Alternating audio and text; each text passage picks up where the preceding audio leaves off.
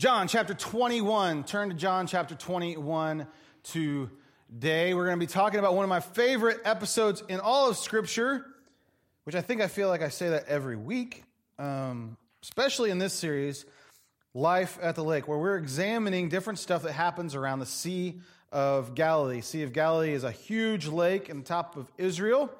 It is where a lot of Jesus' ministry actually occurs, where his big miracles, his big teachings, the most famous sermon ever happens. The Sermon on the Mount happens up there.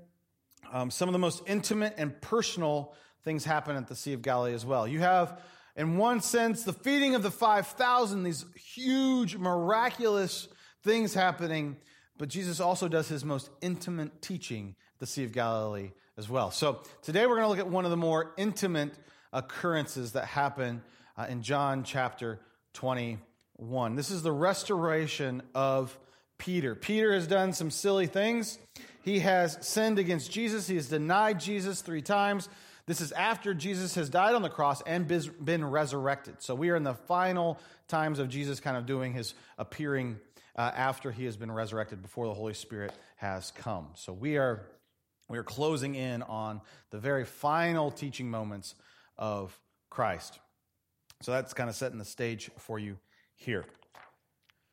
But what we're talking about is this restoration of Peter. Peter being brought back into the fold, if you will. Being brought back and said, you are not too broken, Peter. You are not too far gone. Even though he thinks it. Peter is broken on the inside. He doesn't know how he can ever be good enough to really be around Jesus anymore. He has denied his best friend, his teacher, his rabbi 3 times in the moment when Jesus needed him the most. And so with that guilt and with that kind of heaviness on Peter's shoulders, that's the stage of John chapter 21 when Peter comes back to Jesus and Jesus restores him. And many of the different things I think in our lives, we think we are too far gone. We've broken too much. Our stuff is too rusty or messy, or we've got too many things out of whack that we can't actually be restored. And so for us today, I really want to center in on that idea. And we're going to use some multimedia stuff today to kind of show that. But this idea of something that is old, something that is broken, something that is not useful can be made new and useful again. This is really the essence of the gospel. Something that has been broken, Christ can renew and restore. Restoration means restoration means making broken things beautiful. Restoration means making broken things beautiful, making them useful, making them whole again. Restoration means making broken things beautiful. Got a few things. If you've ever watched the show American Restoration, there's a TV show called Rehab Addict. It's where this funny woman takes on these crazy houses in Detroit and Minneapolis, I think. I mean, they're dilapidated. She buys them for like $1 and then spends hundreds of thousands of dollars to restore them. It's a really neat thing that she does, and makes these old craftsman, beautiful Victorian homes come back to life.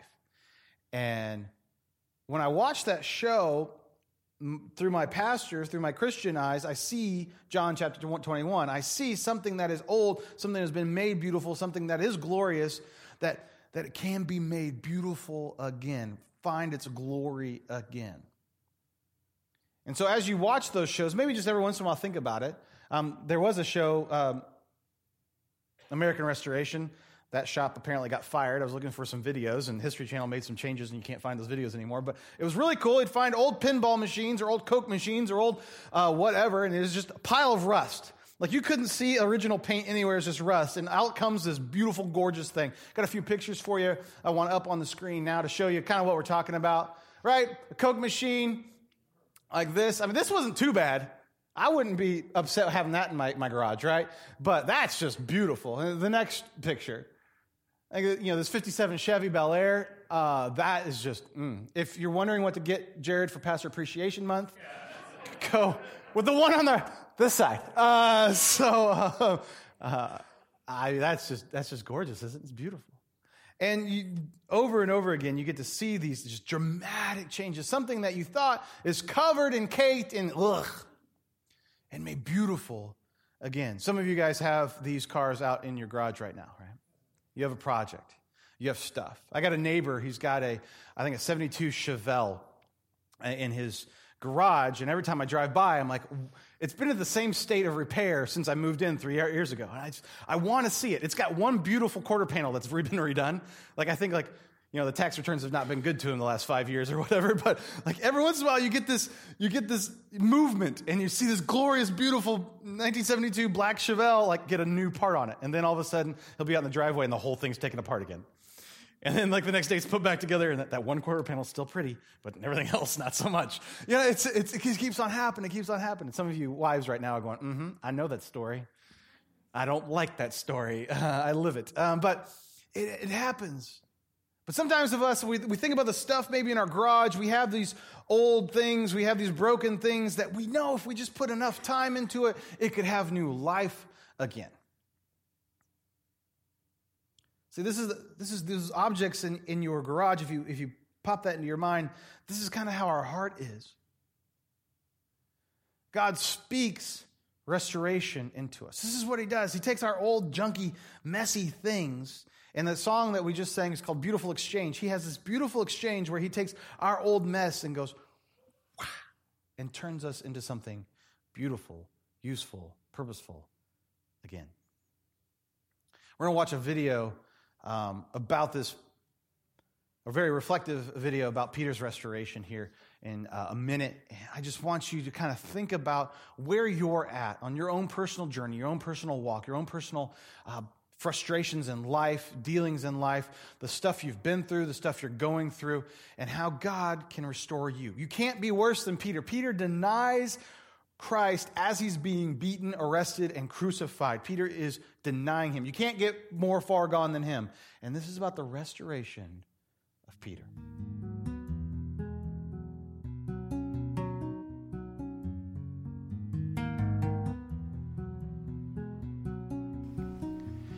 One of my favorite stories in the Bible happens after Jesus has died and been resurrected. And he meets the disciples at two of my favorite things. He meets them at the lake, and he meets them at a fire. Specifically, he meets Peter at a fire. What's been going on is Peter has denied Christ 3 times during the suffering of Jesus, through the torture of Jesus. Peter denies him 3 times, and Peter's carrying this guilt of, I denied my best friend. I abandoned my best friend in the moment he was being beaten. I've denied my best friend when he needed me the most. And you can imagine the weight that Peter was holding on his shoulders through that.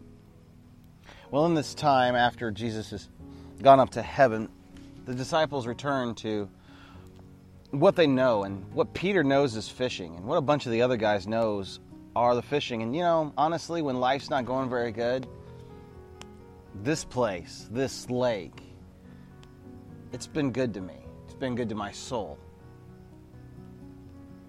So I think I can sympathize with Peter at the lake. He's running away to go fishing with his buddies, to think, what do I do now? Where do I go now? I sold my fishing business. I left my whole life. And when the rubber hit the road, I abandoned what I was supposed to be living for. And at that fire, Peter recognizes Jesus. There's a fire off in the distance. And Peter goes, that looks suspicious. And this stranger at the fire says, hey guys, throw your nets on the other side. And immediately Peter knows that's got to be Jesus. So Peter, without thinking, is in the middle of the lake from a far way off, and they can see this guy cooking at a fire, and he hears Jesus say these words, and he jumps off the boat and swims in, leaving the rest of the guys in the middle of the boat without probably their biggest, strongest guy. It wasn't really the most well thought out plan of Peter's. But you can imagine him just tearing through the water, racing towards Jesus. And he gets out of the water, sopping wet, beard just dripping with the Sea of Galilee. And he embraces Jesus here at the fire. And what would that moment be like? Where this best friend, this Savior, this King that he had pledged his life for, he knows he betrayed him. And Jesus at the fire, Jesus at the lake, says, Peter, do you love me? Peter's response is, of course I love you. Jesus says it a second time, Peter, do you love me? And Peter says, of course I love you. Jesus responds, and feed my sheep. And a third time, Peter, do you love me? And Peter responds, of course I love you. Jesus responds again, then feed my sheep. What Jesus is doing in this moment is he's restoring Peter. He's bringing new life to Peter over a fire at a lake. He's bringing all that guilt that has been weighing on Peter's shoulders. All that guilt and all that probably self-talk and that defeatist attitude of I'm good for nothing. I failed at my mission. God himself gave me a chance to serve him, and what did I do with it? I just threw it away because I was scared.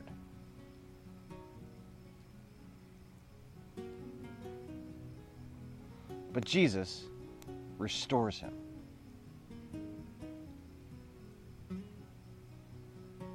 And for me today, I think, what does that look like? And where in my life do I need to be restored? Where in my life do I think, maybe, just maybe, I thought I missed my chance. I'm no longer good enough. I'm no longer valid. I'm no longer worthy of being used.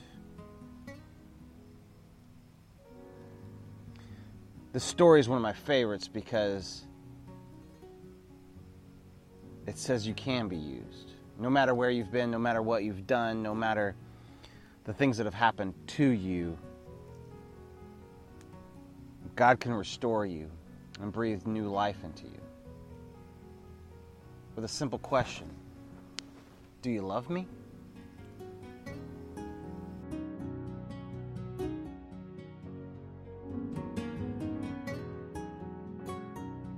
Do you love me? Jesus asked this 3 times in John chapter 1. He says, verse 15, when they had finished eating, Jesus said to Simon Peter, Simon, son of John, do you love me more than these? Yes, Lord, he said. You know that I love you. Jesus said, feed my lambs. And again, Jesus said, Simon, son of John, do you love me? He answered, yes, Lord, you know I love you. Jesus said, take care of my sheep. The 3rd time he said to him, Simon, son of John, do you love me? Peter was hurt because Jesus had asked a 3rd time. Do you love me? He said. Lord, you know all things. You know that I love you. And Jesus said, feed my sheep. It's one of these beautiful symmetrical things that Jesus does. He knows Peter has denied him 3 times, and so he offset the 3 denials with 3 I love yous. Right? He brings it back into order. He restores, not just kind of, but perfectly. I want to give us kind of some steps on how do we step into restoration, because some of us have all been broken. Some of us are wondering, we're at that spot where we're going, yeah, I got junk. I'm rusty. Things don't work the way they're supposed to, emotionally or spiritually or even physically. I need restoration. So our first step today on our road back to restoration is this. Restoration requires acknowledging there is a problem. Restoration requires acknowledging there is a problem. All right? Now this is perfectly, I'm going to pick on our garage, our clutter in our garage a lot today, but it's figuring out, yes, that hunk of junk in our garage actually is a hunk of junk and it needs fixing. No, that's a collector's item. No, it's a pile of trash. Oh.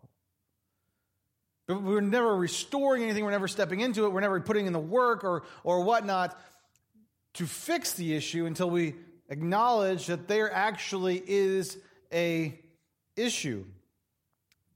I think Peter's having a problem getting past this issue. He's having a issue. He's having a problem realizing he needs to be restored, or even that he can be restored, because you see, this John chapter 1 passage is the third time Peter has seen Jesus after the resurrection.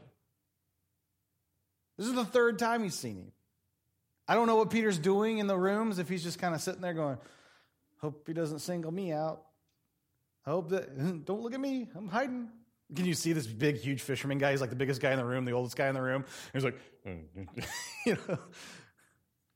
See, like Chewbacca trying to hide. You guys don't read the Bible that way? Huh? Dang, come on. But I see Peter kind of going through these motions. He's going through these times, and he's thinking, like, can I approach? But for some reason, somehow, out in the lake, out fishing all night long, something clicks with Peter, and he says, I have got to get to Jesus. Restoration requires acknowledging that there is actually a problem. Knowing there's a problem and admitting we got to get it fixed. Some of us in our lives, whether it's an anger issue or an addiction issue or whatever that may be for you, we look at our lives and go, oh, it's okay. I'm all right. I can get through this. When in actuality, we need an overhaul. We need a restoration. Putting a Band-Aid on it. Having a good night's sleep's not taking care of the things. Our spirit, our emotions are still broken. We need to be restored. Restoration requires acknowledging there is a problem. Secondly, restoration requires coming to Jesus. You can't get something fixed that you don't take to the one who fixes things. Right? I had a unique experience with a car shop this past week. The guy wanted me to fix my own car. I've never had that happen before. I've always had people, oh, sure, I'll take your money. But he's like, no, you do it. What? Go online, buy the part here, you do it. No, I will break it, right? Me working on a car is not a good thing. I'm totally out of my expertise. I got to take my car, my vehicle, to the one who can fix it. And when he tells you, maybe you need to go look for a new car, I have a problem, but that's okay. I've got to take my issue, I've got to take my brokenness to the one who can fix it. So often we figure out that we've got brokenness, that we've got issues, and we go somewhere else that can't actually fix it. We go to friends who don't have any more wisdom than we do. We go to a bar that we're not going to find the answers there. We're going to go deal with something and our issues at a different location, or talk to them among our parents or our friends or our brothers or sisters. And guess what, gang? As wise as your mother may be, she is not the restorer of your heart or of your soul. Restoration requires coming to Jesus. We see Peter, when this clicks in his head, we see him with the desire to risk everything to be restored. And this desire is something I think we've got to have if we're going to fully participate and experience what God has for our lives. Because Peter jumps in the water and starts swimming. Now, there's no YMCA that teaches swim classes back in the day, right? In ancient times, swimming and jumping in the water, that is not a thing you do. It's like, right? If they had floaties, everyone would have had floaties on, because water represented the unknown. It represented dangerous. It represented everything that we cannot control. Jumping in the water was like the boogeyman at night. That's how you treated it. People who swam were like, what's wrong with that person? Peter, knowing all of this, even being a fisherman, probably didn't know how to swim very well. You can imagine the Peter doggy style or whatever is going on here in the swim. And he's flailing along, beard dripping wet. He's like, grown man just trying not to drown in the Sea of Galilee. But he's got this desperation to be restored that he's willing to sacrifice. I might not even survive this swim, but I've got to get to Jesus. I think some of us, when it's time to restore, all we can think about is what we may have to give up. I like that rust spot on me. I don't want them to buff that out. I don't want to be painted over on that. We think about what we have to give up, maybe what relationships we have to get up, trying to get to Jesus. And it causes roadblocks. It causes us to stutter with it. Restoration requires coming to Jesus. Thirdly, restoration requires living renewed.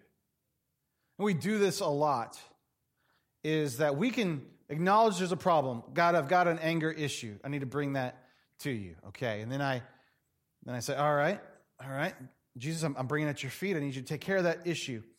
We're good? All right, good. Okay, and then we go from there, and then we come back next week. God, I got this anger issue. I'm coming to your feet, and I need this taken over. That's not restoration. That's getting duct tape put on. I watch a show like Deadliest Catch, and you see this show, and Edgar is like my hero on there, right? Edgar can fix anything. He's a MacGyver in real life. You give him a paperclip, he can make the ship go around the world, right? It's amazing what he does.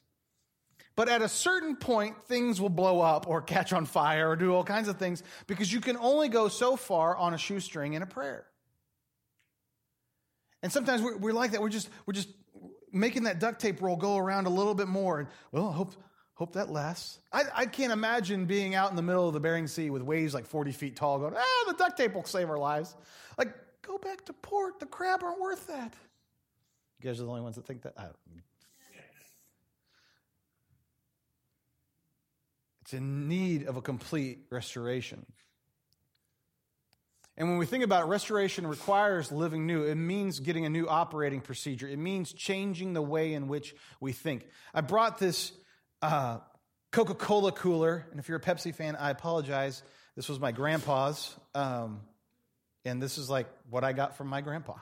So I have no idea how old it is. It's really cool, though. I know Lisa Livingston would not appreciate this right now because it's not a PepsiCo, but whatever. And I like the patina on it, right? I like the little rust spots. I like the nicks. They tell a story. I don't know what story they are. I wish I could have talked to Grandpa about it. Like, tell me something stupid you did around this cooler sometime. You know, I wish I would have had those kind of conversations. But some of us take our stuff. We're like, I like the way it looks. I like it. I don't want it to be all. I like this. This reminds me of the time we went to here, and this reminds me of the time we here. When in actuality, it's not functional. It's not working for us. It can't do what it is. And we need to be restored. And others of us, we take it and we bring our stuff to Jesus. We're like, okay, can you fix this? Thanks. All right, we walk away. And we're like, oh, I got a nick in the paint. God, can you fix this? I need another. I like it when it's real shiny. Right? And then we go away and we come back. God, I need you to fix this. But we don't ever live it out. We never take it to the next step. We just keep on bringing back to God and asking for another coat of polyurethane or whatever. We just keep on coming back and saying, God, can you fix the same stuff without living out a restored kind of life? Restoration requires changing how we're living out of restoration. This is what Feed My Sheep was all about. Peter comes to Jesus looking for validation, looking for restoration. He really wants Jesus to say, Peter, I forgive you. Jesus doesn't say those words, does he? He says, feed my sheep. He redirects the question. Instead of just, I'll make it about you, he's like, no. Go from here and do something bigger. Instead of letting Peter sit in his fear and his disappointment and his depression, he gives him a mission. And if we're going to live restored lives, we have to flip our lives from soaking in and being all about ourselves to living on mission to feed my sheep. This is beautiful how Jesus is reshaping that. He's not going to let Peter sit where he's at, but he's going to call him to something bigger. The very moment where Peter thinks he's invalid, he thinks he cannot be used ever again, he thinks it's all over, that he's just going to go back to being a fisherman for the rest of his days, Jesus steps into that and says, no, Peter, I've got a bigger story to tell. I got something greater for you. And guess what? No matter where you've been, no matter what you've done, no matter how messed up your story is, Jesus is saying to you, I've got a bigger story to tell in you. Restoration requires living renewed. What it comes down to is the answer to the question, do you love me? And this point and this premise that Jesus is driving home is the same question we've got to answer today is, do you love me? When we deal with Jesus, when we think about him, when we think about how we're going to live a restored life, how do we get our usefulness back? How do we step into what God has for us? We have to answer the question, do you love him? And how you answer that question dictates how you'll be restored. Let's watch this rest of the video. And how you answer that question is what sets off your new life in him. So today, think about the stuff you've done. Today, you get to leave it, you get to toss it in the fire, you get to drop it here because Christ is promising you a new life, a restored life, a life with value, a life with purpose. And all he asks of you is, do you love me?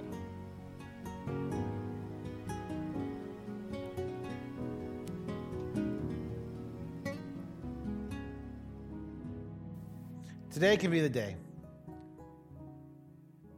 that you can live a restored life. It is open and available to you. I think so often we've been trying to do it by ourselves, but trying to be restored apart from God is like asking a 57 Chevy to change its own transmission. It doesn't happen. It happens through Christ.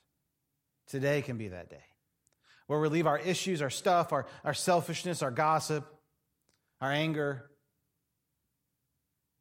even our bigger issues, our abuse, our scars. We leave them at Christ's feet, and he restores us. Let's pray with me. God, we ask you to restore us. We have done all kinds of things. We've grown apart from you. Maybe we've intentionally ran from you. God, we know this. We want more out of life. We want more out of these years you've given us, out of these moments that you've given us. God, will you restore us to our full potential so that we can live out our purpose in you? Today we answer the question, yes, Lord, we love you. Or will you do a work in us? Will you show your glory through our lives? In Jesus' name I pray. Amen.